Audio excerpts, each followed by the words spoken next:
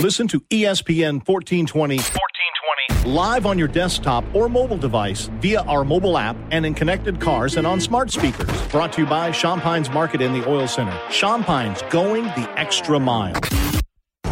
ESPN 1420, KPEL Lafayette, ESPN 1033, K277DQ Lafayette, a Town Square media station.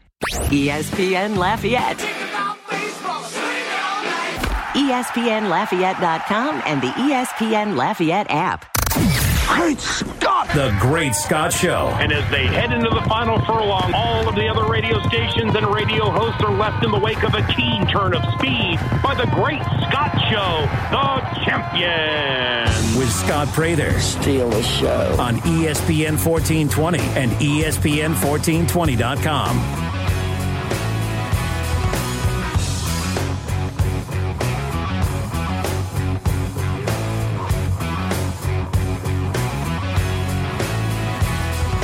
Hello, everybody. Welcome into the Great Scott Show. Going up on a Friday, a football Friday. But we're also going to talk plenty of hoops this morning. Welcome into the Great Scott Show, everybody. I'm Scott Prather. This is ESPN Lafayette, the best ticket in sports. Gus Kattengell coming up in about 10 minutes. Eric Mouton, former Ragin' Cajun point guard from back in the day. He's going to join me in studio in the 8 o'clock hour. We'll talk some hoops, some football, some high school football. Ascension Episcopal in action tonight in the playoffs. A lot of playoff games tonight. You got 19 teams in and around the Acadiana area still alive in the high school football playoff. A lot of games we're going to get into. That is coming your way a little bit later. I want to open up the show about the game last night at the Cajun Dome.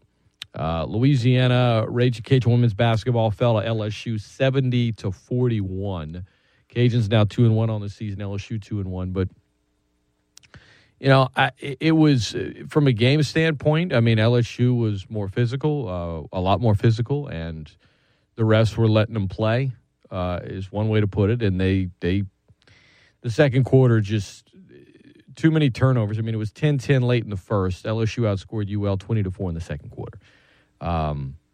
And early on, it was kind of rough in the first quarter. LSU was 1 of 9 to start. UL was turning it over a lot of turnovers. And, you know, it kind of snowballed from there. The second half, you know, UL was never able to go on a run like they did against Rice and LSU, 70-41. 10-10 after the first, but 30-14 at halftime, 70-41 the final.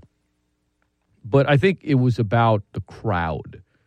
2,711 at the Cajun Dome for a women's basketball game was great. I know some fans were I was there. I didn't go to a concession stand. Some fans were upset. They only had one concession stand open, and that's ridiculous on the part of the Cajun Dome. UL's playing LSU. But getting back to the crowd. I asked Coach Brodhead about it last night, and he kind of responded to the question, but also just kind of shared his thoughts. You'll hear some stuff that Kim Mulkey told us as well. But here's my question to Gary last night. What a crowd like that means to him for a women's basketball game at the Cajun Dome. 2,711 was the attendance tonight, Coach. Just, again, how did you feel about, I guess, the energy at the start of the game and the crowd tonight? Yeah, I think it was good. It's anytime you're going to get a crowd like that for a women's game here in Lafayette, I think it's good for the sport. For me, it's like I'm not really. I love the university and all that, but to me, it's not just winning at UL. It's winning throughout the state. I walk in on Kim in the locker room by mistake tonight, and we got a chance to talk before the game a lot, and we both agree that we're here and we're in toward the career that we've been. I've been doing it a while. She's been doing it a while.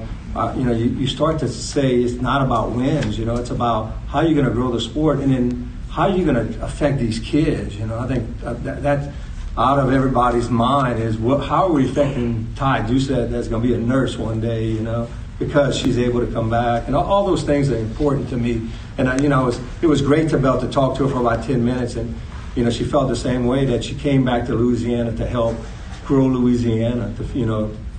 Sometimes we get a bad name for who we are in politics and so on and so on. But, you know, some little girl basketball coaches can maybe change people's mind about Louisiana.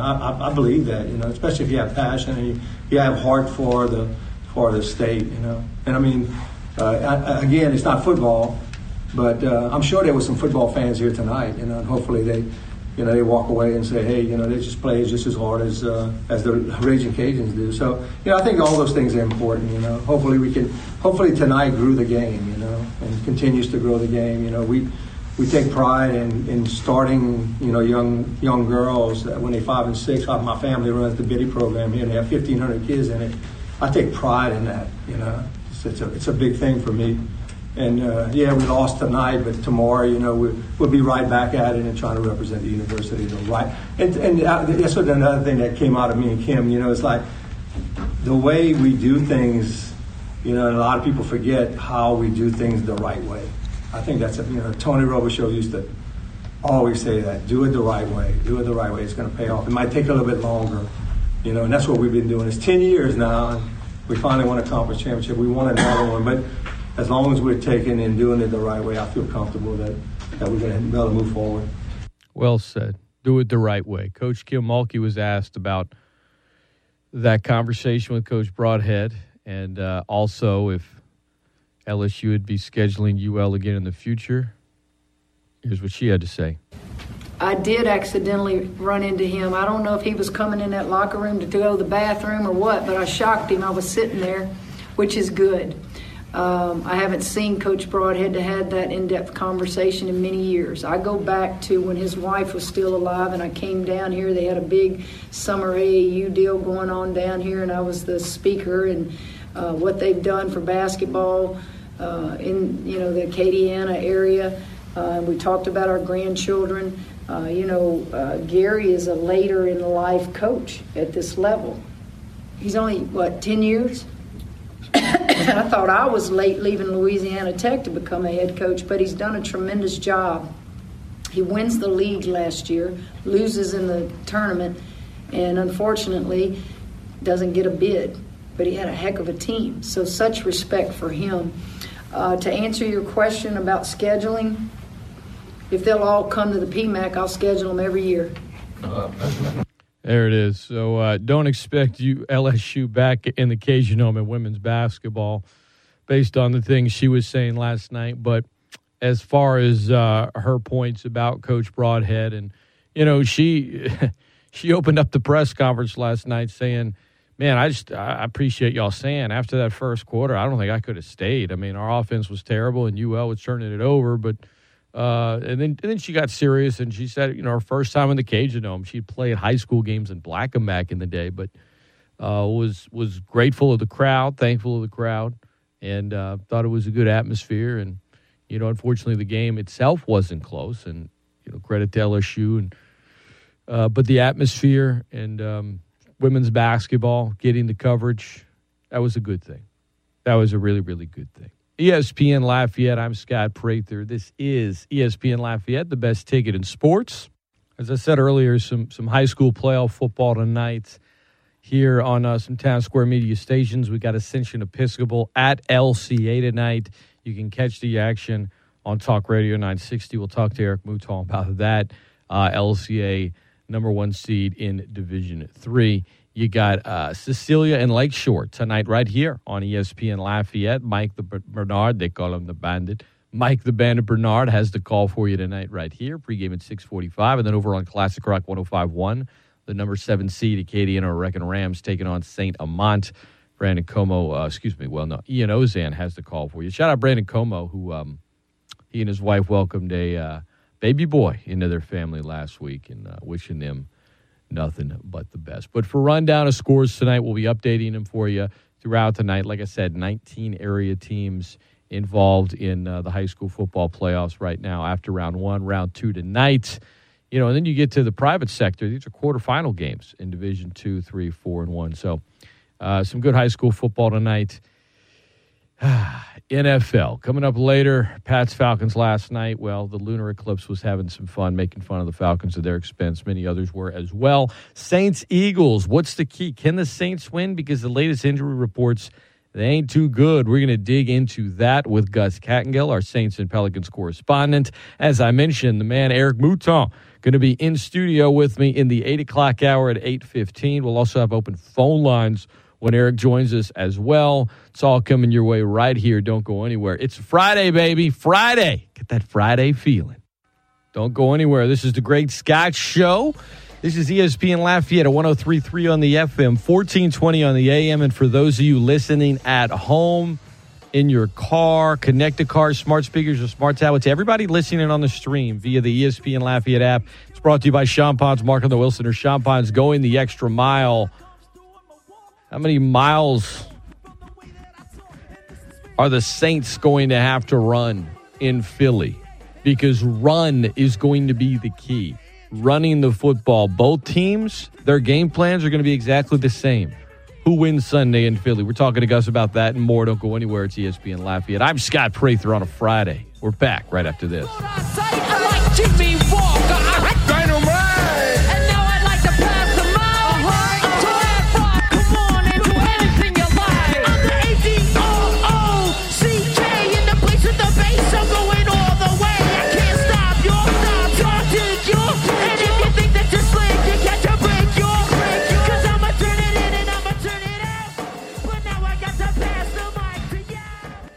Hey, sports fans, this is Rich Eisen reminding you to catch The Rich Eisen Show every weekday from 12 to 3 on ESPN Lafayette. Now, back to more of The Great Scott Show with Scott Prather.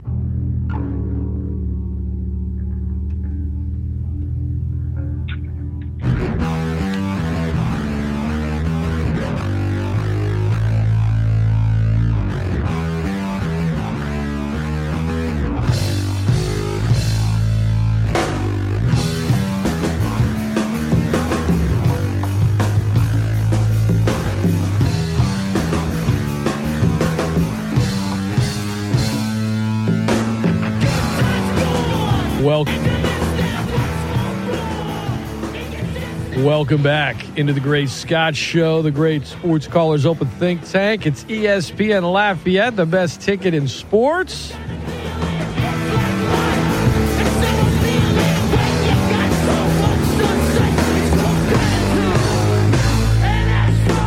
Gratitude. That's right. We are less than a week away from Thanksgiving, so I want to open up our Pro Nola segment with our guy, Gus Kattengell, on a positive note. Thankful for him for all these years coming on to the show. Thankful to still be in this line of work. Thankful for my family. Thankful for life. So, Gus, as bad a week as it's been for professional teams in the state of Louisiana, in the Pelicans and in the Saints, let's before I get upset, why don't you open up with something that the fans should be thankful for as we head into this weekend? I would say be thankful for the fact that you can be upset in terms that you have teams, honestly. I don't know if a lot of people still follow, but, St. Louis suing the NFL, it kind of looks like they got done dirty, losing their team and stuff. And, you and I still remember very clearly, because we were working together at the time, that, it absolutely looked like the Saints were doing everything to leave, and the NFL stepped in and stopped. And I'm old enough to remember looking at the Times-Picayune one morning with the headline, "Got 'em," when we thought we had the Minnesota Timberwolves, and then that went away. And I still remember waking up and going, wow, we got an NBA team when the Charlotte Hornets moved here. So I still remember that excitement. It does stink, and it's sort of like the way I say it to our listeners when they call our show, Scott, the ones that say we stink, sell the franchise, move them to Seattle. Look, in any business and field, if it's failing, you replace it with people that are, that can make it better, right? Companies do that all the time. You try to save it, you try to make it work. In professional sports, you have a very unique situation where the teams are adding value despite the win-loss record, which is why I say that when it comes to a new arena, stadium renovations, fans can't look at wins and losses, college football stadiums, Cajun Field, suites, and, looking at facilities for play. It has no bearing on wins and losses. It'll help you get more wins. If you don't do it, it won't. It's that simple. So be thankful you got them. And be thankful we can absolutely complain about the terrible job that David Griffin has done since he's gotten here. It is a thankful thing, as strange as it sounds, to be able to sit there and be like, my goodness, the referees are at it again, trying to, get the Saints again. But you got a team and you're still in the playoff hunt. I mean, like, it's crazy when you think about it. We're complaining, and we still got a chance, we still got a chance to still be in the postseason and everything. So I think when you look at it from all of those perspectives, man, it is still for very good reason to be thankful on a lot of different aspects of it, because you still have an opportunity to do so and to have fun by doing it, Gus Kattengell, Saints and Pelicans court. Indeed. And if I don't talk to you before next Thursday, happy Thanksgiving. Trying to focus on some positives here. Herb Jones for the Pels, I guess. For the Saints, the fact that they have a winning record. Like I was saying this yesterday with Norman Locke on the air, and he loves to troll and all this other stuff. I was more PO'd after Sunday's regular season loss to the Titans than I have been after a Saints game in a long time.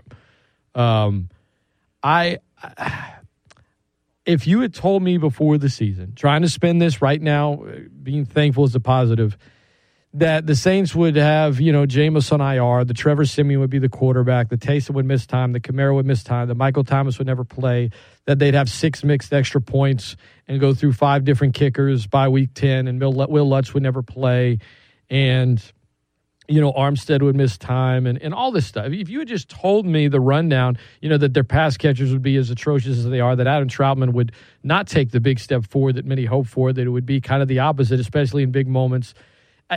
Tell me all that stuff and say, what's their record after, 9 games? I would have said 2-7. Here you are at 5-4.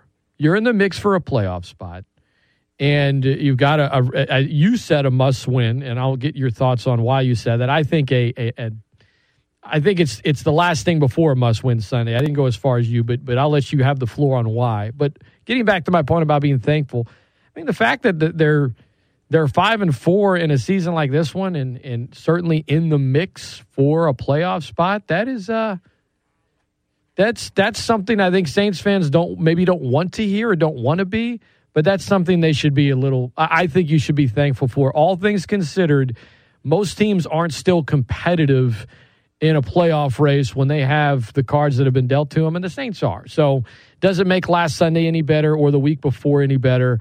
But I think it's something to be thankful for this year, Gus, because I certainly wouldn't have expected it. No, that's the thing. I mean, I remember at the beginning of the year when it came to, the Saints, it's, Scott, one of those things where I kept calling it a potential playoff team, and you had to have all those people step up. And, look, again, you have, 8 weeks to go, right? And you're in the mix. I mean, You're looking at this and enjoying, the fact that, hey, this is a game you got to win. Can you win this one? I'm calling it a must-win because, I'm looking at Buffalo and Dallas, and the Jets are sandwiched in between there. That's a team that, it's December 12th. It could be cold. It could be snowing. You just don't know. I mean, I didn't think the Jets would get the wins that they've gotten this year, and they wound up beating some teams that was surprising. So, you know what? At the end of the day, that makes you nervous, especially with the Bucks, on deck. So I was just upset that the last 2 weeks, while different, even though some people asked Sean Payton this past week, are they similar? Which I don't think they are at all. You needed to get that. That Falcon game is still absolutely burning me. I mean, yeah, you can say the refs, you can say whatever, to that Tennessee game.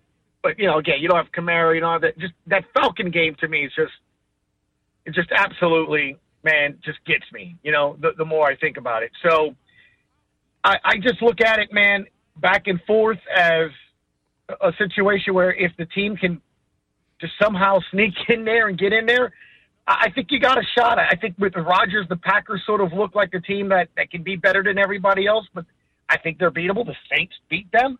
They beat the Bucks. We're going to see in 2 weeks or in 3 weeks, Dallas, where the Saints kind of stack up with Dallas. So, it's going to be interesting, man, to kind of look at it. ESPN Lafayette, Best Ticket in Sports, Pro Nola segment, Gus Kattengell, our guest. Gus, taking a look at, as you said, this matchup and looking at it as a must-win. Philly is outside physical game. Seems like the kind of game this Saints roster would want to play, right? They wanted to kind of get dirty. They wanted to be in the trenches. They wanted to be physical. They're not built right now to play a game against the team that wants to sort of sling it all over the place. And this is an Eagles team that put 44 on, albeit the Lions, but played the Bucks competitive. That's coming off of a dominant win against Denver because of their defense. They're 4-6. They feel like the thing about that 7th playoff seed is that a lot of these teams that wouldn't feel like they're in the hunt all feel like they have it. So there's a sense of urgency already in the season, even though it doesn't end for another 7 weeks, the regular season. There's a sense of urgency with a lot of these teams. So you say must win for the Saints. I go just a step below that, not quite, but it is a must win for the Eagles. And my point is this: you're going into Philly where if they, you'd say, oh, that's a bad thing. Actually, it's a good thing. Every one of Philly's wins have come on the road this year. They can't win at home. So you actually might want to play that. You might actually want to play them in Philly instead of the Dome where the Saints have, lost to bad teams in Atlanta and New York. So you're going to Philly against an Eagles team that is looking at this game as a must-win because they're going to say, man, we get by the Saints. We get to play the Giants twice. We get to play the Washington football team twice. We get to play the Jets. We're totally in the thick of this thing if we beat the Saints. We're going to get a scrappy, hungry, desperate team, I think. I'm expecting a dogfight. I don't know what the over-under is in this thing, Gus. Let me look it up right now. It is 43. Oof. I mean, yeah, I don't know. I would stay away from that line. Eagles are 1.5-point favorites. That's not much. Like, I'm expecting a close game and a dogfight, and I just pray it doesn't come down to some 2-point conversion or a Saints kicker missing multiple PATs. If they just lose straight up, man to man, and you don't have just a plethora of mistakes at the most inopportune times, okay, you know what? You deal with it, but you don't want to lose the game Sunday the way that you lost last week because that was gut-wrenching. Yeah, and that's what I'm thinking, man. I just want to see this team kind of play to its capability because, Scott, they have to. What I mean by that is they have to play as good as they can for them to win. They're just not very talented on the offensive end at the skill position. I think they have a very good defense. The problem is, if there's one area that I am concerned about is occasionally two things tend to pop up when the Saints defense gets taken advantage of or doesn't, have to play perfect. Because that's what it is sometimes. You almost get a sense and feel that they have to play perfect football for this team to win because you just don't know what the offense is going to be able to do on a consistent basis. And that is give up the big plays on the back end. And unfortunately, they're just not very consistent at rushing the passer, And look, it's going to be a conversation for later. And it's probably going to be one of those hard ones and difficult ones. And I understand the concept of being double-teamed. But Cam Jordan doesn't impact the game like he used to. So if that's the case, who else is? I mean, the Saints are needing to bring in an extra player for pressure. I mean, that's just reality now. So, Peyton Turner on IR now. I know Davenport's had a better season this year than in seasons past. But,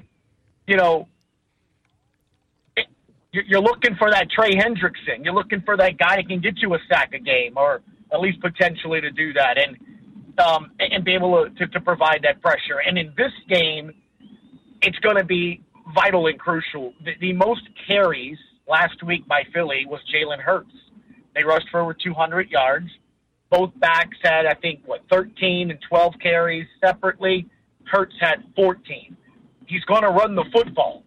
And it's about contain. It's about, keeping eye discipline. I mean, it's basic football. But those guys are going to have to play well. David Onyemata, this is your game here, Middle linebacker, Pete Werner, Quan Alexander, got to make plays.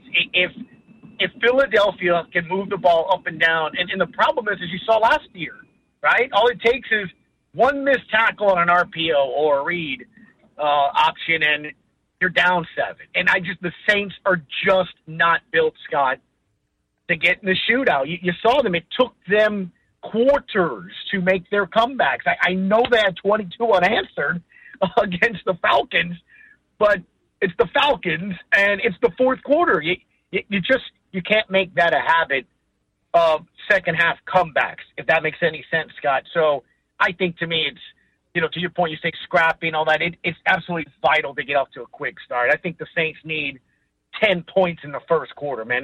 They've got to get a touchdown in the first quarter. Just these slow starts are killing them. You haven't had a first-half touchdown since your win against Tampa Bay. And that was the first half. The one they got in that one was Jameis Winston to Traquan Smith, and then Simeon to Alex Arma. You haven't had a first-half touchdown the last 2 weeks. You've come close, but it's been this constant, let's take 2 steps forward, 3 steps back. And Mark Ingram has been a big part of the game plan the last 2 weeks, and Gus, he's played well. It's the problem is when they get down double digits and they're having to abandon the run later in the second half. I think if it's the kind of game both teams want to play, if it remains close, that's what the Saints want to do here. Now, if Armstead doesn't play or Ramczyk, it's going to be more difficult. But everybody's saying, not everybody. I've heard folks suggest you don't want to do that against the Eagles for a game in Philly. I think this Saints team, the way they're built right now, that's exactly what you want to do. And again, Philly hadn't won at home this year. So you go in there, you play this game in the trenches. You mentioned Davenport. We've been hard on him, but I call him Davendorf. He's been playing lately like Steven Dorff in Blade or True Detective Season 3. It's been the good Steven Dorff. And, anytime he spends an extra few seconds on the ground, I'm just waiting for him to limp to the sideline. But that hadn't been the case. I mean, the guy's been overpowering people, and I think him and DeMario Davis, their speed, their ability to be disruptive in a game where, Jalen Hurts, you remember last year, Gus, in that game, getting outside the pocket, doing things in a Saints loss at Philly. It's about containment. And if you can, whoever wins this game in the trenches and whoever wins this game in the run game, rushing offense and rushing defense, they're going to win. That's going to be the winner, barring, some wild turnover margin. That's going to be what happens here. So a lot of focus on Simeon, a lot of focus on how bad the Saints pass catchers have been, a lot of focus on Adam Troutman, all understandable. But to me, this game is about running and stopping the run first and foremost. Yeah, man. I agree with you. It's about, getting the ground game going and stopping. It really legitimately is that easy. I know you can sit there and say, well, look, somebody's got to make a play in the passing game. That's obvious. And look, you heard this week Traquan Smith touch on the fact that he knows that position group has got to get, better, and they've got to make plays, and they've got to do things. So they do. There's no other way to look at it. This team has got to make plays, and they got to be consistent. It's going to be one of those games, as you're talking about, where a third down conversion can be a game momentum changer. It can be a lot of different aspects that, turn the game around, quite honestly. It's for younger Saints fans, it's hard for them to get used to that, right? In the Peyton Breeze era, Saints ranked in the top 5 in offense and scoring offense every year. They led the league 8 of those years in one of those 2 categories, right? They were always an explosive offense. They're 26th in the NFL right now in yards a game. I think they're middle of the pack, 13th, I think, in points a game. But I remember times when the Saints offense was just kind of like pulling teeth, right? It was a grind. It was tough. It was difficult. You had to lean on the defense. You had to lean on special teams. And I'll close our Saints discussion with this, Gus. I take back every negative thing I ever said about Will Lutz. And I didn't say tons of negative things about him, but I did have the absurd take that, you know what? If he doesn't have a good season, he might be on the hot seat. I would say his stock's never been higher for the Saints, spending the year on injured reserve because, man, I mean, that's a different game last week. It's different games at other points this season. If you have Will Lutz, your play calling on offense. When you look at the team the Saints have now, it's one thing to have Will Lutz when you've got a top 5 offense. It's another thing not to have him when your offense is 26th in the league and you're playing field position more than you ever have and you're relying on defense and special teams. If you have a good quality kicker with this kind of team, it makes a world of difference. Not to say that Lutz wasn't a difference maker before. He absolutely was, and he's been a Pro Bowler, and I get that. But the way this team is built differently than any other in the Peyton Breeze era, you are missing a true bona fide good kicker more this year than you would have any other year. And you had some years in the Peyton Breeze era where you had to use a different kicker and a guy got hurt, and I get all of that. But this year more than any other is when you would have needed a great kicker. And unfortunately, with the exception of maybe, Martin Gramatica and Orlando Mare, which was only a brief period of time early in the Peyton Breeze era, this has undoubtedly been the absolute worst kicking that they've had. They can't seem to get it right. It's cost them games, and if they don't make the postseason, Gus, a lot of people are going to point to reasons why. Number one on my list is going to be no Will Lutz. Yeah, I mean, well, I don't know if it's number one on your list. I think you're drastically over. There's a lot of number ones, all right? No, receivers by far number one. I mean, look, here's the thing. The kicking thing, and it's not, ideal, and it's not the best it's been, and you wish it was better. But, I mean, there is no way you can say, and I understand what you're saying, but – dude, drop passes, inability to make plays and all that. That's absolutely... All right. You're right. It's not number one on the list. I guess I'm just feeling guilty about suggesting Will Lutz might have been on the hot seat, which was absolutely absurd before. I said that in the offseason. That was an absolutely atrocious take by me. Well, the thing is this, right? You would have liked to have never had to have... I guess, to make my point... The fact that the kicking is that important is because your offense hasn't sort of scored. But to your point, when you were referencing back in the day, the old Saints offensive, getting points and moving up and down the field relied on that, right? That's literally why Morton Anderson is in the Hall of Fame, because it was rely on the defense, get inside the 50-yard line, 40-yard line, and we got 3. And, in today's NFL, man, that's brutal. That's just not going to work on a lot of different scenarios and situations when you look at it. So, again, I think as much as we've talked about as you can commend and basically credit and give due to Sean Payton and all of the different things that he's done to make him say, like, Coach of the Year and stuff. I think it's also fair to say that the biggest overestimation of the century, right, is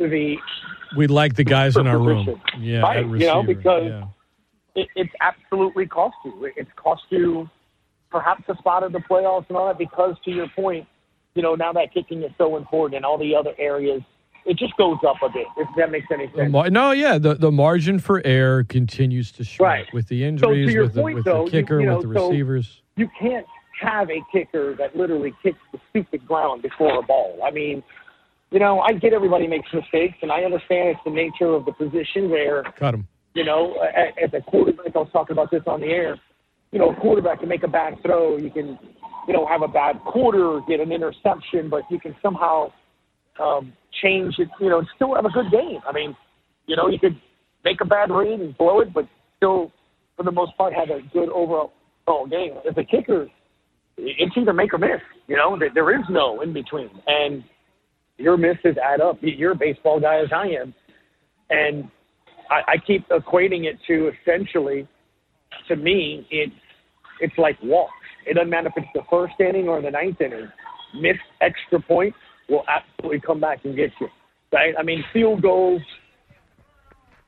you can always look back and say, well, it could have had 3, but extra points, and I understand they're not gimmies anymore, but man, those extra points will absolutely come back and haunt you, and it absolutely has. So yeah, I mean, look, it with the team that they have this year, yeah, the kicker is uber important, which goes to tell you how poorly they misjudge their talent room when it comes to the skill position. We're going to take a quick time out. When we come back, we will get Gus's pick for Sunday's game. We'll talk briefly about the Pels and about the Raging Cajuns, Billy Napier, coaching rumors, and the like. It's all coming your way. Eric Mouton going to be in studio with me at 8:15. The former Raging Cajun hoopster. We're going to talk some Cajun hoops. We're going to talk high school football, among other things. Game he and Bobby are calling tonight, Ascension Episcopal in the postseason. Going to be airing on Talk Radio 960.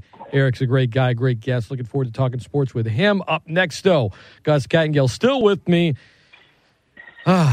Man, last time I talked to him, he said people are still really angry about the Pels.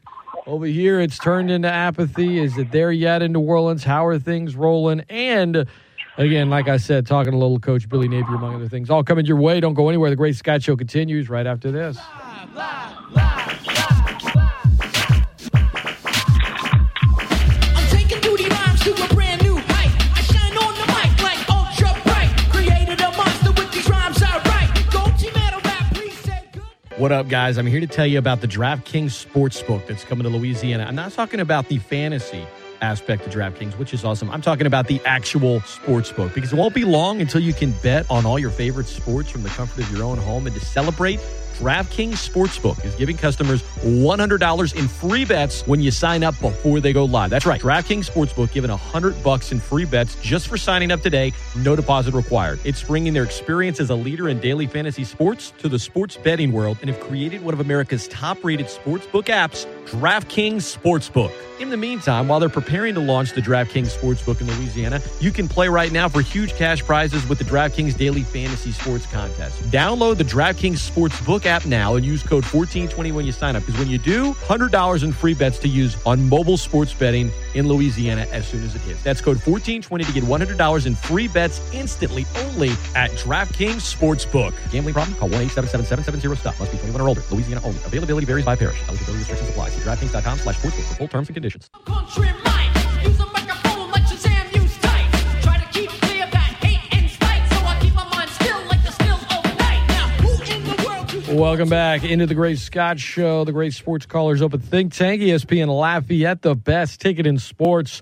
Now 103.3 on the FM, 1420 on the AM, and streaming worldwide via the ESPN Lafayette app. If you're listening to us via the stream, whether it be connected cars, smart speakers, wherever you are, that is brought to you by Champagne's Market in the Oil Center. Champagne's going the extra mile. Gus Kattengell joining us this morning.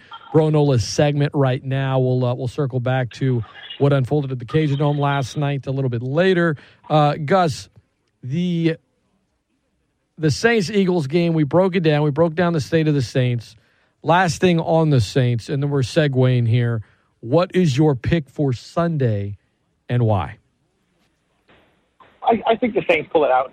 I do think the Saints win. I'm going to go something along the lines if you're talking about kind of a, nasty little game every now and then. But, man, give me something like, do I dare go 23-20, something like that? Do you think it could be that bad, or like 19-17?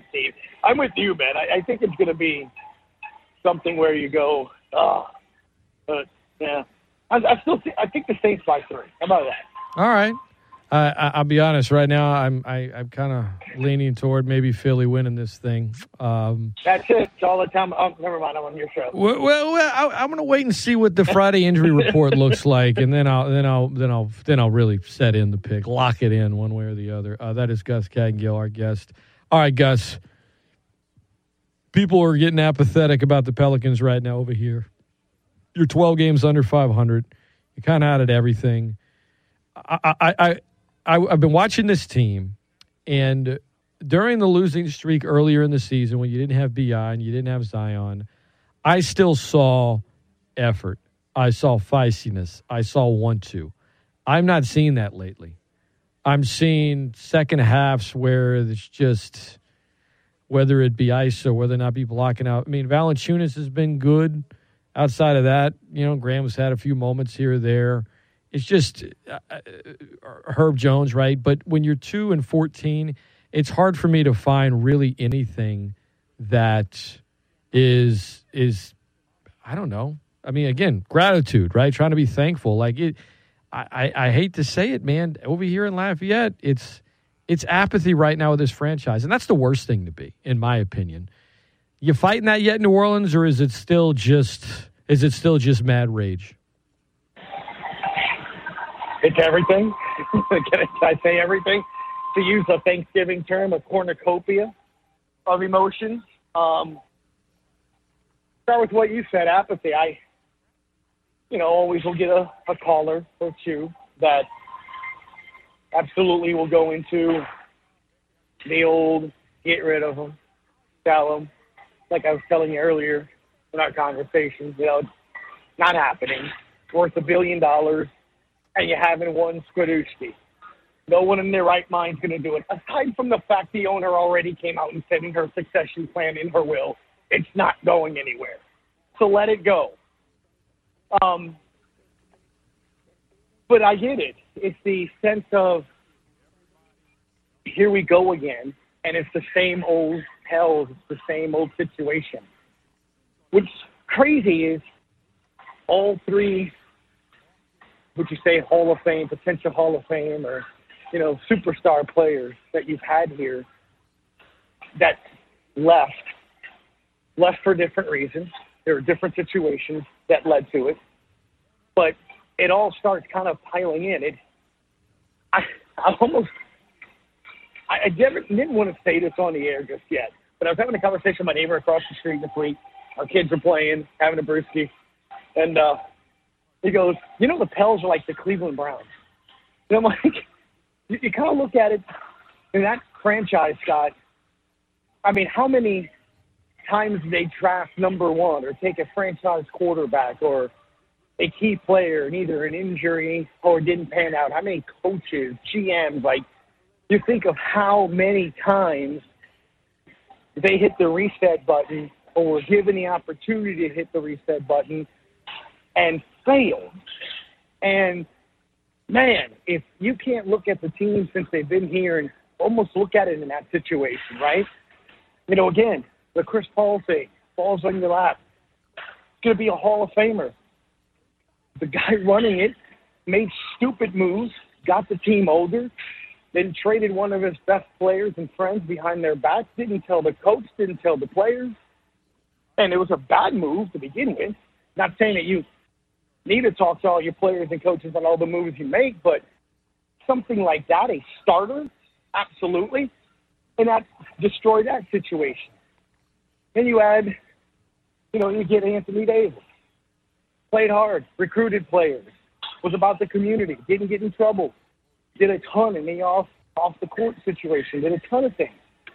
And, lost vision, lost hope, lost trust because of poor decisions, poor signings, poor everything, draft picks. And now you're in this incarnation where, you have a mixture of unbelievably poor draft picks, free agent signings, team construction, coaching decisions, and it's tied in, unfortunately, with the player that I don't know if he is a franchise player just yet, mentally and physically. So if I'm a Pels fan, yeah, other than a bag of crackling and something strong and dark-colored like bourbon, why should I feel good about watching a Pels game? Because I probably think, here we go again, there's really no room and reason for hope, because if I had a kid in 2002, what is he, 20 next year, Scott, right? Yeah. I mean, he would be 20 years old. Yeah. Dude, he would be 20 years old, And my poor child, if I had him at 2002 when the team first moved here, would have experienced brief moments of winning, but predominantly about 80% of just a poorly run franchise between 3 ownership groups, including one being the NBA. The Saints and Pelicans are separated by a parking lot, yet they're worlds apart. You know what I mean? Like, in terms of the fabric in the community, in terms of how they're run and operated. I don't just mean based on the current results. I'm talking about the whole thing. It's frustrating, Gus, because I think you and I always feel like if you do a few things right, how much could change. But it's just it's one mistake after another, and unfortunately, I mean, I've just been reduced to celebrating, Valanciunas and how he manages to keep his hair perfect while just going hard in the paint. I'm reaching for straws here to look at some of the positives. All right, before we let you run, Louisiana Raging Cajun football. I know you talk to Coach Napier every week on your show, as do I. Cajuns going to Liberty this week, tomorrow, taking on a team that has one of the best quarterbacks in the country, taking on a team that is favored to win from a betting standpoint, or at least they're a betting favorite. You want to phrase it however you want. They've won 15 in a row at home. A lot of excitement here in Lafayette, Gus, about the Cajuns hosting the conference championship game at Cajun Field on December the 4th, as there should be. But Coach Napier, he was saying Wednesday to us, he's like, I don't think this is a trap game. Look at the opponent. Look how good they are. Look where we're going. Like, there's a lot to play for in terms of our goals and what we want to do. He's not looking ahead. I don't know that the players are. I'd like to think they're not. But in terms of, like, tough competition, and look, the Cajuns have been favored big in some games, and it goes down to the wire. They've been, an underdog in a game against App State that they won 41-13. So throw the line out the window. Just in terms of playing at Liberty and with their quarterback, I think it's going. I think it's going to be a really close contest tomorrow. I think it's going to be, and if it's close, then I like the Cajuns because they almost always win the close ones, right? I've said it before. Since 2018, the Cajuns are, or 2019, the Cajuns are 9-1 in games decided by 4 points or less. But this one coming up, I think tomorrow, it might be a one-possession type game. In fact, I'm expecting it to be. I'm looking for a close contest tomorrow for the Cajuns that if they want to – you have a chance here, Gus. If you're Louisiana, you're already on a school record 9-game winning streak. You have a chance to finish this season, if you win out, to possibly play a UTSA Roadrunners team that's in the top, 15 right now, top 20, that's undefeated, that probably will win CUSA, win a conference championship game. You have a potential New Orleans Bowl matchup with 2 top 25 teams, and the winner's undoubtedly going to be ranked in the top 15 of the final polls. There's a lot. I know I'm looking down the line here, but I think when you're a G5 and you're a mid-major, it's about building year to year, so you're consistently a name and a brand that's always in the mix. Okay, best G5 type team. This game tomorrow, it's a non-conference game. I get it. But in the big picture here, this is a huge opportunity for Louisiana when you factor into what is on the line afterwards if you get the win. Yeah, I think you have a very sound take. It's almost incredible, really, when you think about it, how far Cajun football has come. And I mean this respectfully, where, you're debating whether or not a team is being overlooked or not. It's crazy because, to your point, unless you've been following college football through the season closely, you're probably not even familiar with Liberty. Look, they're all excited because they're going to CUSA. While other teams are, excited to bail out of CUSA, they're excited about it. And the thing is this, we all know the name Hugh Freeze, right? So he's their coach, as I'm sure everyone's heard this week. And as you and I talked about on our show Wednesday, Malik Willis is going to be the first or second quarterback selected more than likely in the NFL draft in April. So that's right there. It's all you need to know. When I talk to different people, they compare him to a very good running back. I think you said Wednesday reminds you like Lamar Jackson, kind of that type of player. Anybody that reminds me of that kind of player, I'm leery, right? I'm worried. It's on the road. And look, you want to get, I think if I'm the Cajuns, I want to continue that upward trajectory. I want to continue recruits looking at me.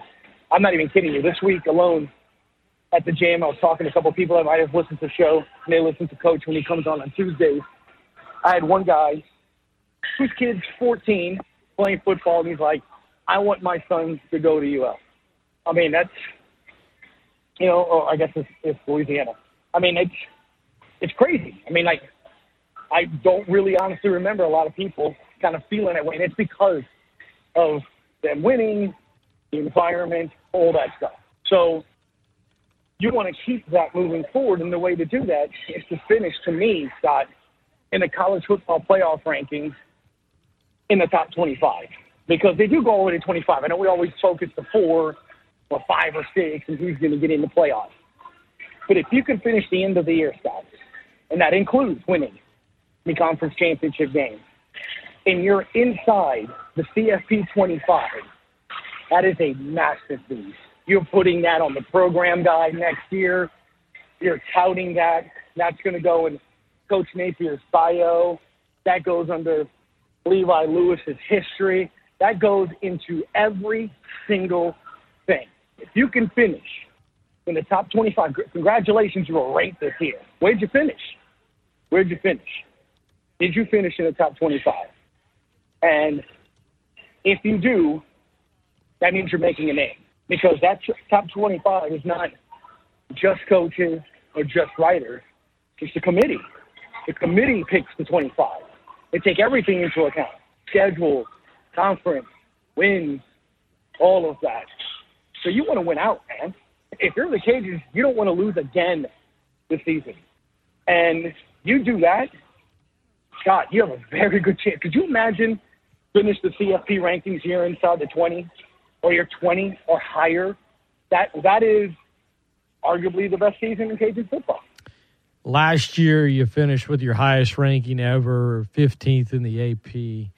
You surpass it this year. There's a lot still there. And look, if you lose, there's still a lot there. Don't get me wrong, because you're playing for a conference championship. You still potentially can play UTSA in the bowl game. You could still maybe finish in the top 25, but you win, man. First of all, it's a great road win against one of the better G5 teams, but you set yourself up nicely. Final thing with you, Gus. Appreciate you joining us. Gus Kattengell at GCat_17 on Twitter. Coach Billy Napier, names out there all the time. LSU rumors. They want Lincoln Riley. Oh, he might not go. One thing after another. You hear a lot of their fans say Napier could be in play. You have Cajun fans saying, I don't think so. Sports Illustrated saying TCU. They want either Sonny Dykes or Billy Napier. They're interested. We've seen Napier turn down, or rather take his name out of the running, however you want to word it. We've seen teams go after him. The potential of him at LSU has been a narrative throughout the season. It's not like it's anything new. Is Billy Napier, in your mind, going to be coaching at UL next year? And if not, where do you think he's going to end up being? I know we talk about it a little differently here in Lafayette, but I'm kind of getting your thoughts on what the pulse has been like over there in New Orleans in regards to the name Billy Napier. Well, woke up Thursday morning and somebody texted me, I think I got it accurately here, which was kind of remarkable. Obviously, we heard a lot this week about Lincoln Riley over at LSU, but 8 years, 96 is the number I've been hearing. Yeah. Which is 12. That's absolutely absurd. He starts Mel Tucker Wednesday, get a $95 million 10-year deal to stay at Michigan State. You know how I feel about this, and I don't ever not want to be invited on your show. I would love Billy Napier at LSU, and it's not because I don't want him to be in Acadiana, because I think he does such a good job there, and it's something that you and I have talked about on your show and our show, and I see you tweet it out too. Don't be able to coach where you have 90 to 100,000, where you have that kind of support and everything. And I understand it's two different worlds. Believe me, I went to Southern Miss, and I've been part of the Tulane broadcast group for 13 years. There are haves and there are have-nots, and that a lot of times isn't based on the dedication of the fan base of the city you're in. So I do understand that. But, you just wonder what kind of program he would run. And the main reason, quite honestly, that I'd love to see him there is because it is a state school for a lot of people. My dad went there. I grew up going there. It's been an absolute train wreck and disaster. It's been, riddled with, you name it, stories of bar fights, stories of, drugs, suspensions, sexual assault. I mean, you name it. It has been an absolute disaster because, unfortunately, people value wins over, character and things of that nature. And I know winning's important. I wish you could somehow kind of marriage it. And when you speak to him, look, I've told you this already. That guy reminds me of Sean Payton. And maybe without a lot of the attitude that Sean had. Billy's a lot more warm and welcoming. Earlier this week. Right. And, you add that, I think it was Jay Walker that told me the story. And one of the first things he does to a new player when he comes in is teach him how to shake a hand and look at you in the eye. It's just stuff like that. That, again, it's not that I want to pull him away from you guys. It's when you have an utter disaster in Baton Rouge, that would be a great father figure, coach, human being, Culture changer. I think culture changer is the phrase you're looking for there. Yeah. And look, it's an environment because it's the SEC, because of who they are, that would represent the state well. And that's why I say that. I mean, obviously, man, you never want to lose a good coach. You never want to lose a good person in a community. I don't know, Scott, where he's going to go. It's crazy because you saw a lot of potential openings or coaches where you think that they would be leaving, and you see them almost use the LSU job as leverage. Jimbo, Dabo, Franklin, Tucker, all got raises or got something because there was a threat of LSU coming and get you. So, USC still open, got a couple other jobs, Virginia Tech. But look, when you have a couple of SEC schools like he's had the last couple of years come and ask and talk with him, I think he's very smart to understand the situation, right? So I think if he does leave, it's probably going to be for a school that, gives him a chance to win, and it's one that he feels isn't going to be where I think that's the problem with LSU right now. It's, last year Max Johnson's a hero, now they can't wait to get rid of the kid. It's that kind of fan base. So, is that the environment you want? What if you can't beat them? What if something goes wrong? Do you want that? And I think when it comes to guys like Tucker and other guys, hey, you win where you are, you're God. Jimbo's like, why do I want to go anywhere? I'm fine here. So it's going to be interesting to me whether and look, Kiffin leaves Ole Miss, does he go to Ole Miss? Is that a situation you look at? Do you go to the East in the SEC? Do you go Big 12, ACC? I don't know. Does he wait for Dabo Swinney? To call it a day in Clemson? Do you just keep waiting for the right perfect opportunity? Do you stay at UL? All this stuff for LSU fans. I think winning a conference title, Scott, is important for him. Yeah, absolutely. Oh, 100%.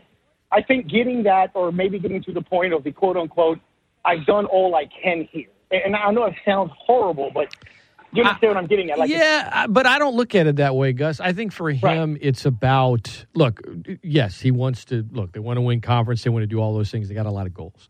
I think really it's just about autonomy, staff, and a lot of things. It's about fit more than anything else, and synergy, right? The synergy that he has with the athletic director, Brian Maggard, with the university president, Dr. T. Jost, Dr. Savoie. That's something that he has referenced a lot. It's something Brody Miller wrote about in his article earlier this week. It's something that is very important and a big reason why he continues to thrive at UL and do well. And Gus saying that he thinks LSU should hire him isn't going to factor into LSU one way or another. No offense, Gus, you don't have that kind of pull. But I don't want, LSU fans to tweet him and say, heck yeah. And I don't want UL fans to tweet you and be like, oh, Gus, go to hell, whatever. I mean, the reality is this discussion is going to continue to be had among many when you have a lot of success as the head football coach at UL, which he has had. Check out Gus weekdays, ESPN 100.3 in New Orleans.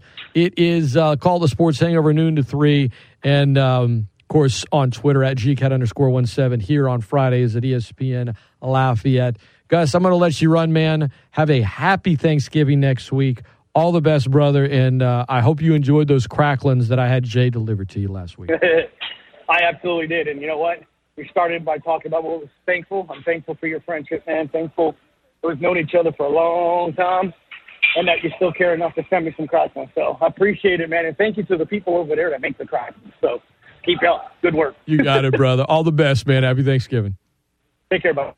All right. Big thanks to Gus Kattengell for coming on. As always, Pro Nola segment. Up next, Eric Mouton joins me in studio talking hoops, talking high school playoff football, and his favorite memory from his playing days and the time he might have told Tim Floyd an expletive or two. We'll get that and more. Don't go anywhere. Great Scott Show continues after this. It's ESPN Lafayette, the best ticket in sports. What up, guys? I'm here to tell you about the DraftKings Sportsbook that's coming to Louisiana. I'm not talking about the fantasy aspect of DraftKings, which is awesome. I'm talking about the actual sportsbook, because it won't be long until you can bet on all your favorite sports from the comfort of your own home. And to celebrate, DraftKings Sportsbook is giving customers $100 in free bets when you sign up before they go live. That's right. DraftKings Sportsbook giving $100 in free bets just for signing up today. No deposit required. It's bringing their experience as a leader in daily fantasy sports to the sports betting world and have created one of America's top-rated sportsbook apps, DraftKings Sportsbook.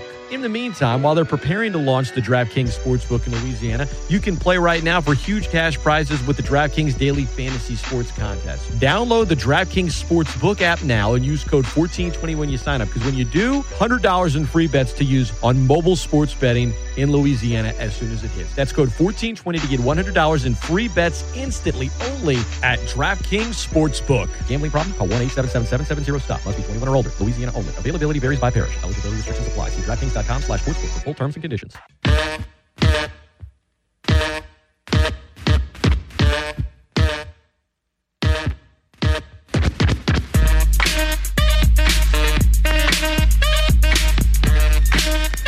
Welcome back into the Great Scott Show. As promised, Coach Eric Mouton from Ascension Episcopal in studio. Dr. Fundamental hanging out with me this morning. I mean, old License to Ill Beastie Boys. That's from your days playing for Coach Danny back at STM. That's exactly right. Does that bring you back there? It does. It absolutely does, man. What's your favorite Beastie Boys song? And did it kind of just come and go with that first album for you? Oh, yeah. It definitely it wasn't like did. you rolled with them a long time, but that thing was everywhere. That song playing right there is pretty good. Got to be top of the list. Coach Danny. Basketball back in the 80s, like in high school. Now, you got the music in every gym, and it's constant.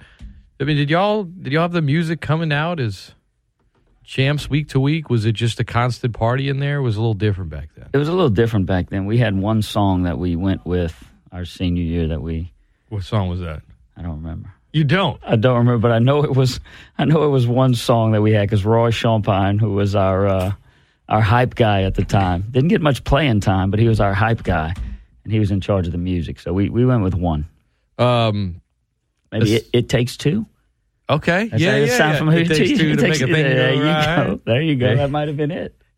It took 5 for us, but it's good. Coach Eric Mouton in studio. We're going to talk some hoops. We'll talk a little football as well. We'll talk about a camp he's got Thanksgiving week. UL last night, I know you had a game with Ascension Episcopal. I referenced in the opening segment this morning, a little over an hour ago, I had some audio from Coach Mulkey, from Coach Brodhead. But being a UL alum, having over 2,700 at a women's basketball game, that's a big deal at the Cajun Dome. It's awesome, man. That's awesome. It's awesome. I'm a little hoarse this morning. We did start our season. We had to go up to Westminster last night. And, man, I wanted to go to that game so bad. Pulling for Coach Gary, local guy, so passionate about his program, and he's having success. He's bringing in good players. He's getting it done, hanging banners, winning championships. And I know he's pleading with the community to get out there and support those girls and to support him. And, I just want to echo that. If you have a chance to get out there one night and watch his team play, they are very good. They're fun to watch.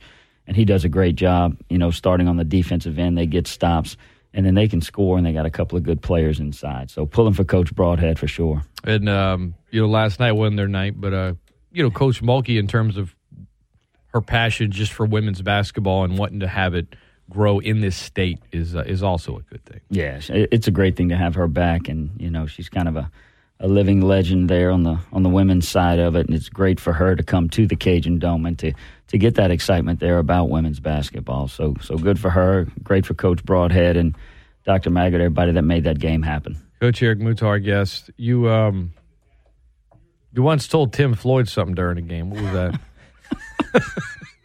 You have a beep button? Yeah. I'm not going to play it. But there you go. I can't repeat it. So take me back. So real quick before we get into currently, I love the story. I wasn't there, but yeah, you go into the free throw line to try to win a game, and Tim calls a timeout to try to ice you. And this is back when USL and UNO were at each other's throats on the basketball court. It was intense. So he calls a timeout, and what do? You just walk to the other side of the court, or? Well, there was some chatter between the players, and Kevin Brooks came over to defend me anytime somebody looked at me wrong. It wasn't Brooks at the time. It was Marcus Stokes. It was the year before. I came in with Kevin Brooks and Aaron Mitchell, had my redshirt year, went out with Marcus Stokes, Tyrone Jones, and Carol Boudreaux. And anytime somebody looked at me funny, those two guys were stepping in and protecting me because they knew I was going to give them the basketball. Not everybody on the team would give them the ball. So they knew where, they knew who to take care of. They had multiple intentions. So we were talking the whole game, and it might have been Irvin Johnson. He and I were kind of getting into it, and Tim Floyd screamed something to tell me to stop talking. And I'm like, man, I normally don't start this. Okay. So I just tried to finish it, and then I told him kind of the same thing. So he wasn't trying to ice you. He was telling you to stop running your mouth. Yeah. And you were like, bro, you guys are running your mouth. Exactly. I can't remember who started it. I'm not sure. It might have been you. Look at It might have been me. It might have been me. You were a bit feisty as a player. You were a great college player, great high school player, a lot of success, and you've continued in the coaching world. You're running the athletic department over there at Ascension Episcopal. Tonight, you and Bobby have the call, Talk Radio 960, but playoff game between Ascension Episcopal and LCA in the area, man. In terms of area games, they don't get too much bigger than that. Yeah, and I guess it's fitting. We've kind of avoided them the last couple of years being in the same division, and now that they're about to move out, we get to play them on their way out as they move up. But I think the Blue Gators are going to be ready. It's going to be a tough task to go over there and to play with these guys. But, our guys have worked hard all year. We've had another great year. To me, a program, not just a team, a program, and what Coach Matt has done and Coach Mike before him, the Desimos, putting this football program on the map. It just seems like year in and year out we're solid. We bring in new guys that make a difference, that work hard on the JV level and be ready when their number's called on the varsity level. And to me, that's a sign of a solid program, and Coach Matt and his staff, and a great staff. It's not like the school's been around for a long period of time, but the Desimos quickly built that thing into a program that's consistently winning. Yeah, 15 years we've been open, and probably 13 in the LHSAA, and it just seems like every year next guy up. Cade Dardar, example, steps in as a junior starting quarterback, and a lot of people are like, we're not sure how he's going to do. Did he get enough reps in the JV? He got hurt late, and man, he stepped in there and was outstanding. So, it's just a guy. They get these guys ready. Coach Eric Mouton in studio with me, ESPN Lafayette, the best ticket in sports. Growing up, was basketball always like number one for you, or did you play other sports? Did you follow other sports? Baseball was a close second. Played a lot of baseball growing up, and the coaching staff, the baseball coaching staff, actually went to to Coach Fletcher and those guys and asked if they were going to recruit me and if they were, because I only had one scholarship offer, one. And the baseball program was interested in me too, playing both. My dad wanted me to play both, but I wound up just sticking with basketball. You know, we had a great baseball team under Doug Taylor at St. Thomas More with a guy named Lyle Mouton. You might have heard of him. Yeah, he was pretty good, maybe the best athlete in STM history. And shout out Coach Taylor, by the way. No offense to you, Eric. I mean, there were some great athletes, but no, Lyle Mouton, man. That you knew him well. You played a couple sports with him. We played basketball and baseball together, and you know the career that he had. He was a starting pitcher, third baseman. I was at shortstop and a relief pitcher. So UL baseball came in and wanted to recruit me. So basketball and baseball was very close. Looking back, I kind of regret not playing both. Really? Yeah. Who was your team growing up? I mean, did you have a favorite basketball player, baseball player, or not really? Were you more of just a kid that always just wanted to play and didn't watch you much? I wanted to play, but I also watched. I mean, back then it was Michael Jordan. It was much CTV, and I was a John Stockton guy. You know, I love the way he shared the basketball and passed the ball. So that's what I had to do to get on the court. That's what I had to do to get on the court. I couldn't go in there and score 25 points. I had to get it to the other guys to do it. I love Stockton as well, but I also love the idea of people revisionist history that are like, you know, he played the game pure. It's like, no, I mean, yes and no. Let's not act like he and Karl Malone played clean. I mean, they get down and dirty, do whatever you have to do to win. That's how they played. Whatever you have to do. The nice way to say it is scrappy, and you were also a scrappy player. Make every single inch you give, make every single effort you give, make it count. Yeah, man, Stockton. I love watching him back in the day. Watching him. ESPN Lafayette. So I know basketball is such a passion for you. You know, my kids are really young. They're 2, 4, and 6. I know yours are older, but for a lot of parents, it's Thanksgiving next week. Your kids are out of school. Like, what are you going to do? You're going to sit here all week? You're going to sit around? Like, you don't have school. I have to go to work. Why don't you do something? Why don't you, it's going to be kind of cold outside. Why don't you go play basketball somewhere, right? Seems like a good idea to me. Seems like it makes sense. I don't know if there's anything like that happening. Or drop your kids off and go start your Christmas shopping. I'm sure that, moms and dads want to get them out of the house. Drop them off to you. Let's drop them off at the Youngsville campus of Ascension Episcopal School. Okay. We're going to start at 9 o'clock each day, 9 to 12:30, Monday, Tuesday, and Wednesday for our Dr. Fundamentals Thanksgiving basketball camp. We'll take walk-up registrations starting at 8:30. That's at 1800 Shimon Metairie, right past Rouse's. And we do all the fundamentals. We're going to work on their games. I mean, it's basketball season, right? Nobody's worried about football. Nobody cares. No, I'm just kidding. I'm just kidding. We are transitioning into basketball season, so if those guys that are going to play some biddy or play for their school team want to come get some work, walk-up registration starts at 8:30, and we're going to go from 9 to 12:30. So if you need to have a meeting or go to work or go do some Christmas shopping, drop them off Monday, Tuesday, Wednesday. Next week out in Youngsville at Ascension Episcopal School. You can go to ascensionbluegators.org. Check it out for more information. drfundamentals.com, DR Fundamentals for more information too. But yeah, we'll do a little camp Monday, Tuesday, Wednesday. Then I'm also hosting my varsity basketball tournament in the afternoon or in the evening. So if you want to catch a few basketball games, we got that going on as well. 8:30 registration. What's the age range here, Coach? We go pre-K 4 through 8th grade, and we'll split them up according to their age, get some work in, get some fundamentals in. We'll play some games. We'll give away some prizes, free snacks for everybody, snack and a drink at break. It's going to be awesome. A lot of my players will come work camp. My son is coming, Eli Mouton, who is at VC now coaching basketball, will also be there helping out. That's awesome. So pre-K 4 through 8th grade, Monday, Tuesday, Wednesday next week, guys. It's Thanksgiving. You want your kid for whatever. Maybe they love hoops. Maybe you just need to get them out the house. They need to get exercise. They need to get energy. They need to go learn from Dr. Fundamental. Registration at 8:30. You mentioned a drink and a snack. What are the costs for this? $95. And that's all 3 days? That's all 3 days, and you don't have to leave any extra money for snacks. That's all covered.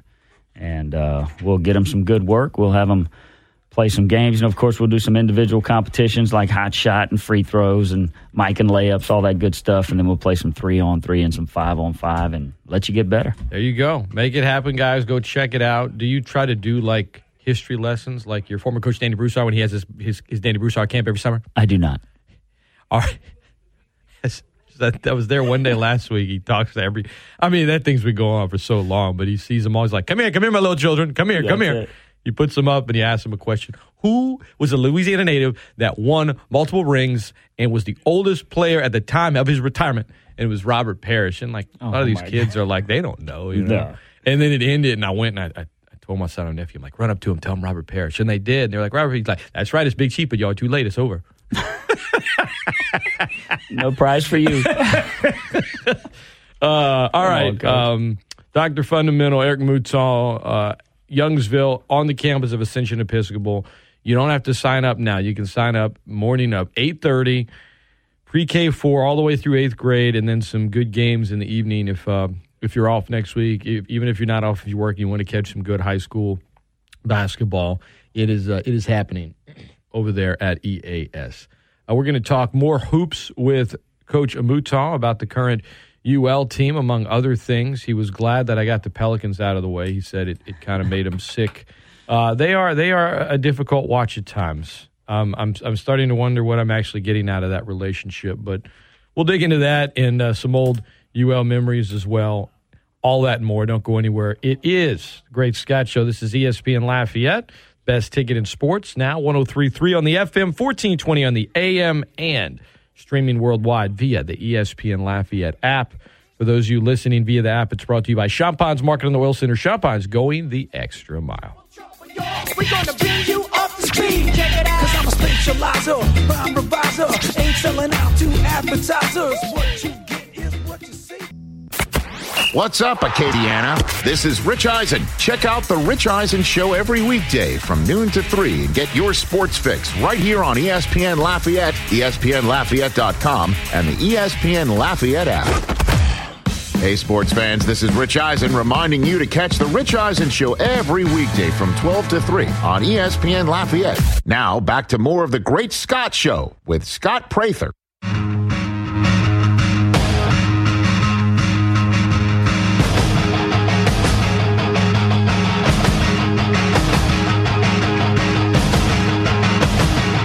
Welcome back into the Great Scott Show. ESPN Lafayette, the best ticket in sports. Louisiana Raging Cajun football in action tomorrow against Liberty. We've talked quite a bit about that game. 1 o'clock pregame tomorrow. Ian Ozan and Richie Falgu have pregame for you. Steve Peliquin will be at the Cajun Dome tomorrow calling Raging Cajun Women's Hoops against UNO. That one will be on Talk Radio 960. Talk Radio 960 tonight is where you can hear Ascension Episcopal's home call. Eric Mouton, Bobby Nava. On the game against LCA. We got Cecilia, that game on in here with Mike Bernard. They call him the Bandit. You got Acadiana High playoff football on Classic Rock 105.1. And we'll be updating all the scores tonight over on our website and the app throughout the night until they all go final. There are 19 teams in and around the Acadiana area that are still in action, still alive in the high school football playoffs. Eric Mouton, our guest, Coach Eric Mouton. He's, again, got a basketball camp happening Monday, Tuesday, Wednesday next week. A lot of kids out of school. It is, excuse me, I had to turn off my mic to sneeze. You can walk up registration, 8:30, and it's from 9 to 12:30, Monday, Tuesday, Wednesday. Pre-K 4 all the way through 8th grade. You get a snack, you get a drink, and you get taught a lot of fundamentals of basketball from Dr. Fundamental Eric Mouton, who also, man, you're a busy guy because you coach AES, you've got the other athletics that you oversee over there, and you also do a lot of the color commentary for ESPN Plus for Raging Cajun basketball. And I look at this year's team, and I know the game Wednesday, sloppy at times, and you look at the free throw line, but I don't want to so much look at a single game as sort of the first 3 games and the current roster. They've been battling some health issues the last few years.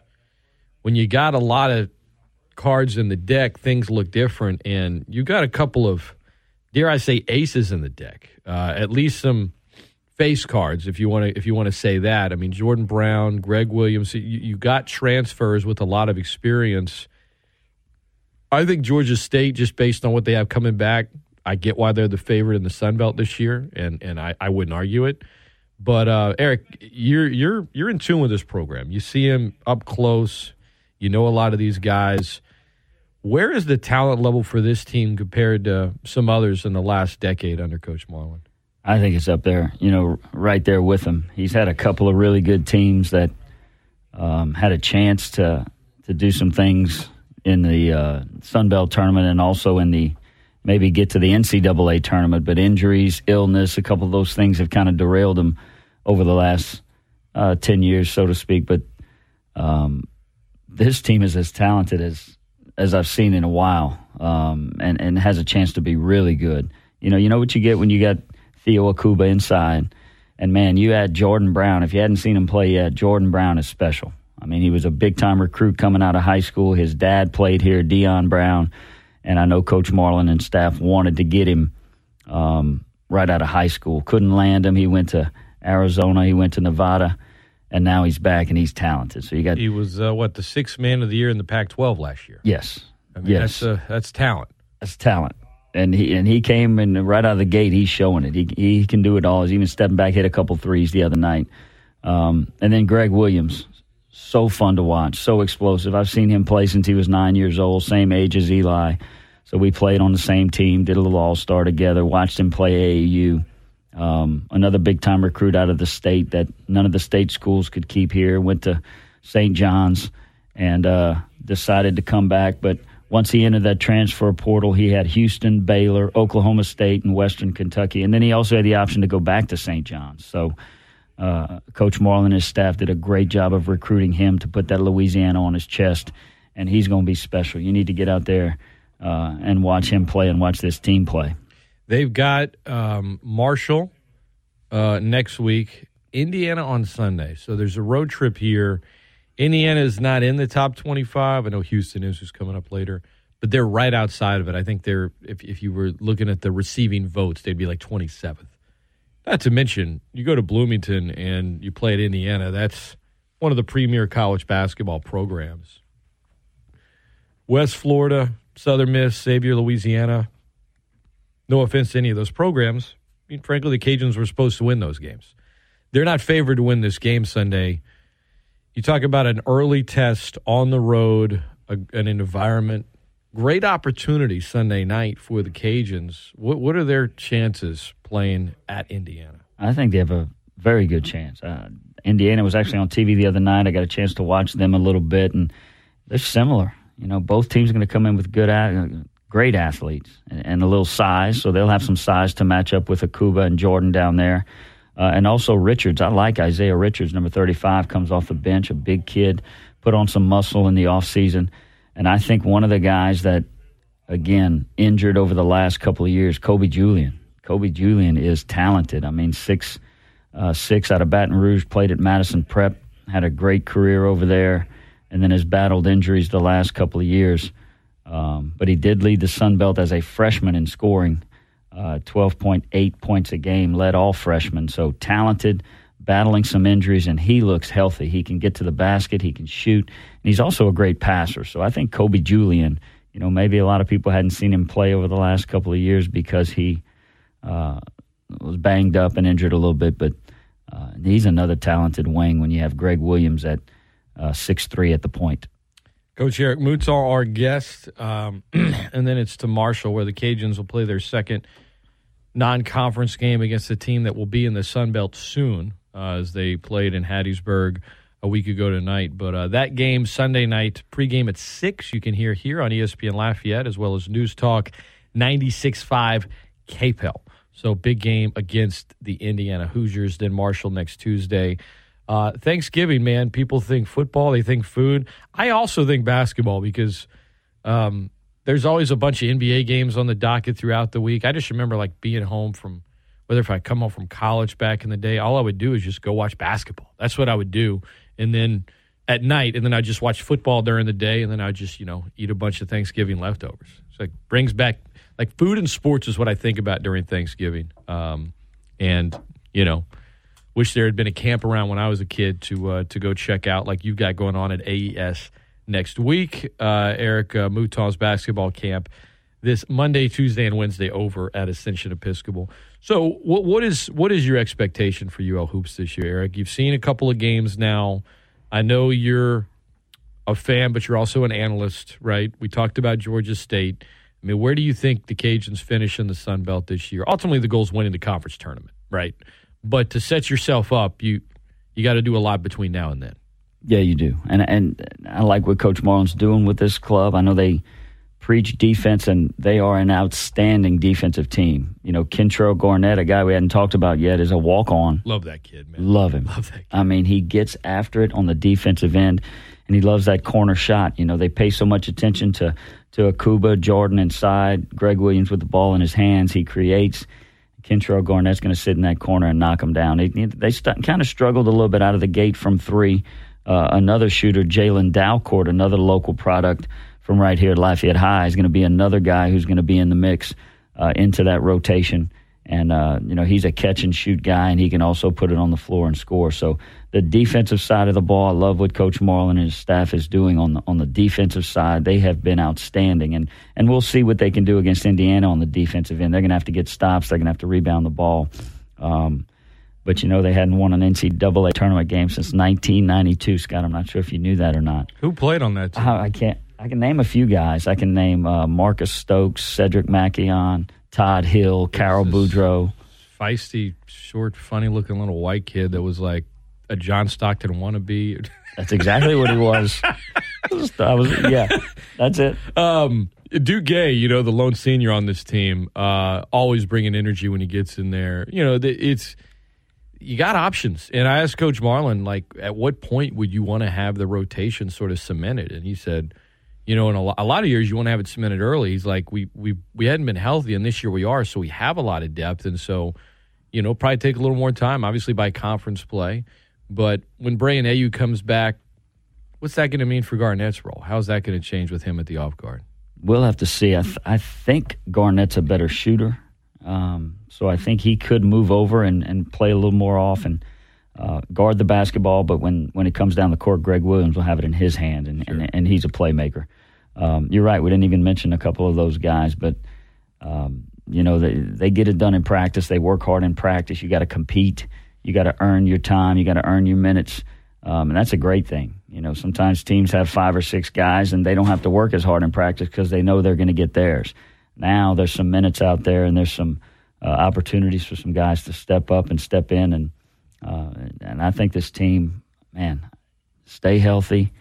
I think Coach Marlin will get them. You can have all the talent in the world, but if they can't play together, it doesn't matter. So I think they'll get them there eventually, man, and I'd love to see them, and I think they can get it done, get back to the NCAA tournament. Well, they've got the long way to go. Pensacola, Florida is where the Sun Belt Conference tournament will be in early March, but they got a long way to go before even conference play, and some big ones, including this Sunday against Indiana.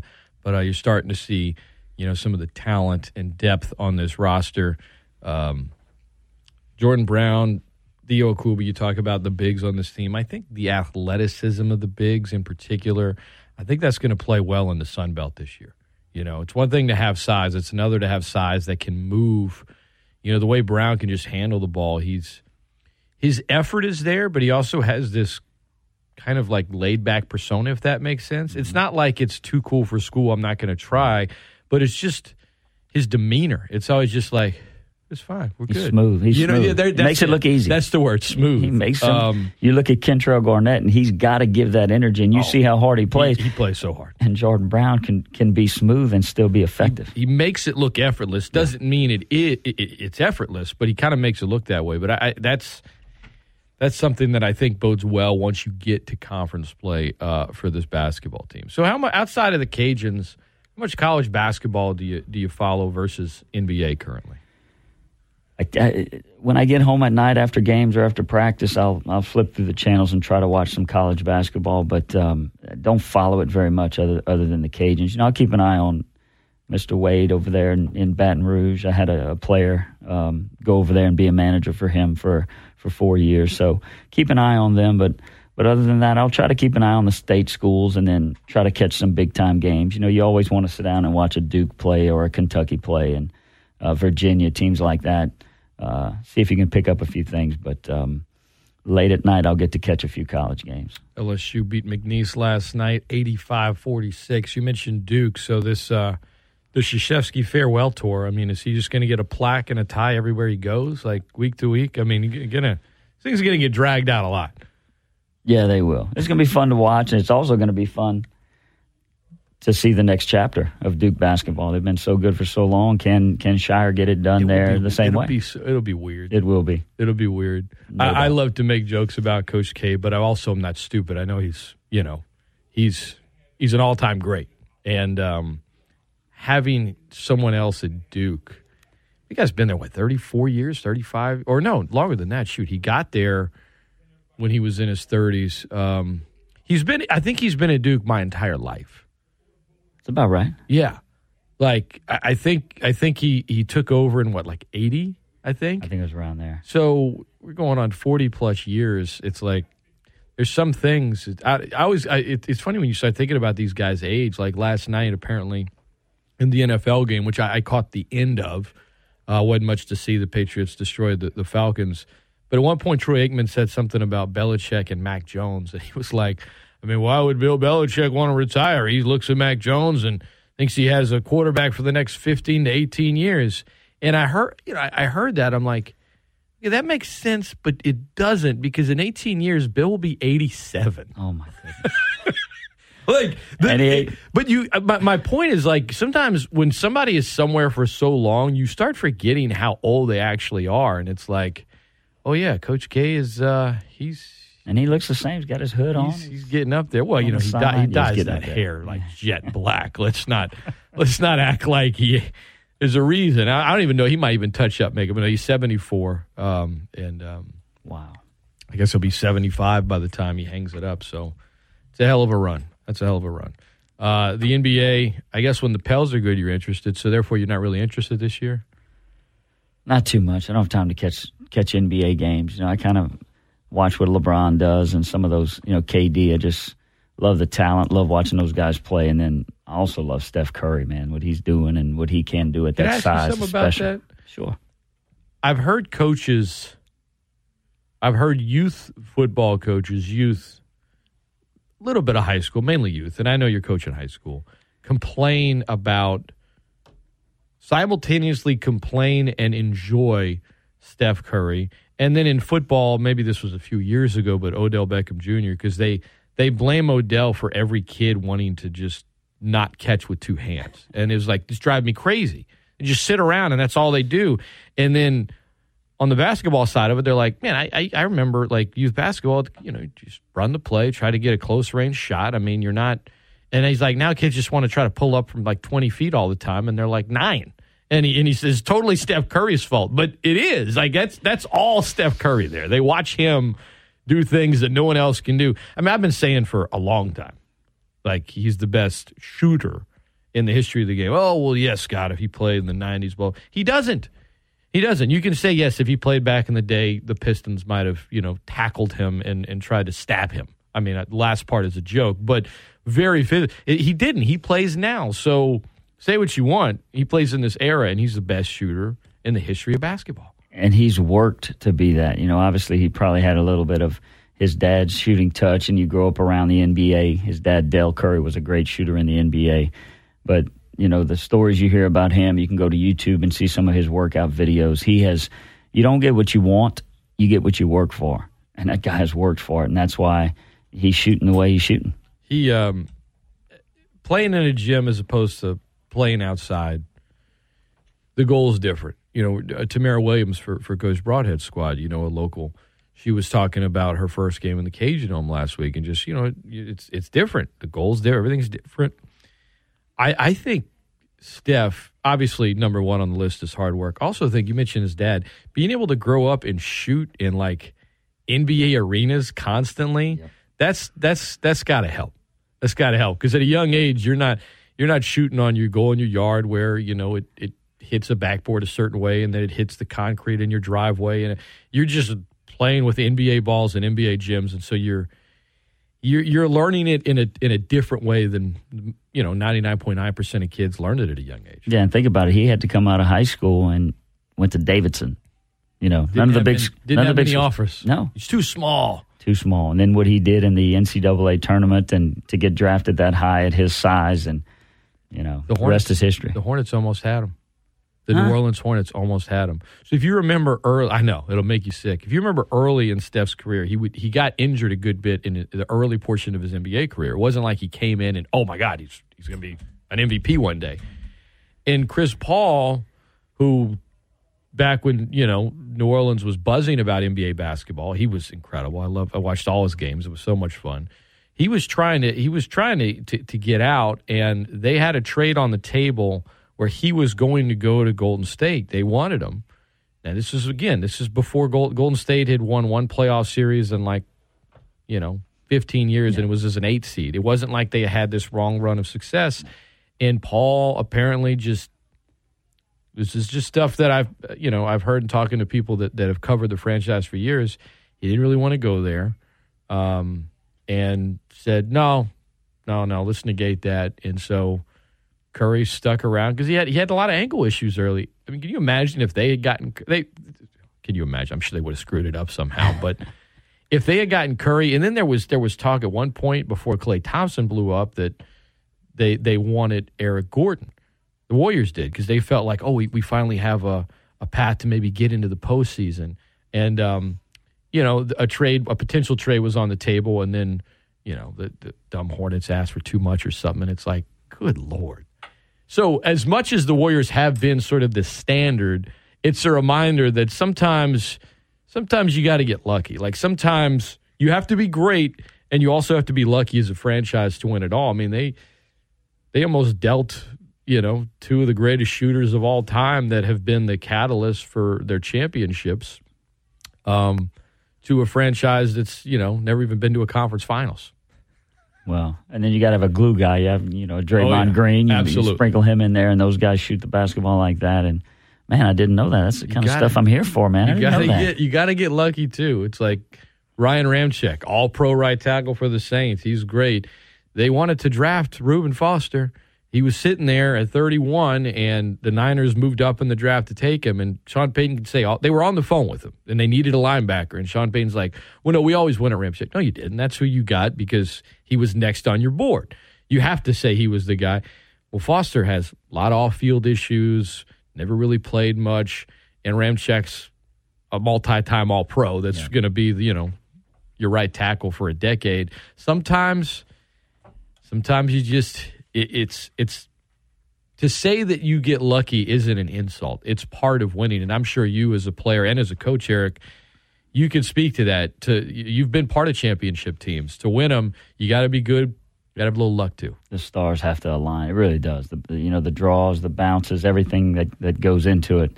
We won it in '86 and had a better team in '87, and we didn't win it as far on the high school side. So they've got to align. You've got to have the right mix of players and the right shooters, scorers.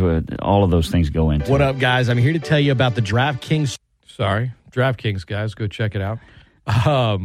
Dr. Fundamental, Coach Eric Mouton. Sometimes I just want to call you Dr. Eric Mouton, which is funny. I'm okay with that. All right, Dr. Eric Mouton. Dr. Fundamental. One more time, Eric, before we let you run. I know you're busy. Again, tonight, Ascension Episcopal LCA, big playoff game. You can catch the radio call. If you can't make it to the game on Talk Radio 960, he and Bobby Nova have the call. 6:45, Eric's pregame interview every week with Coach Desimo. But Monday, Tuesday, Wednesday next week, guys. It's Thanksgiving week. Your kids are home. What are you going to do with them? You should go drop them off at the campus of Ascension Episcopal. Let them be part of Eric's basketball camp. Registration is 8:30. You can walk up.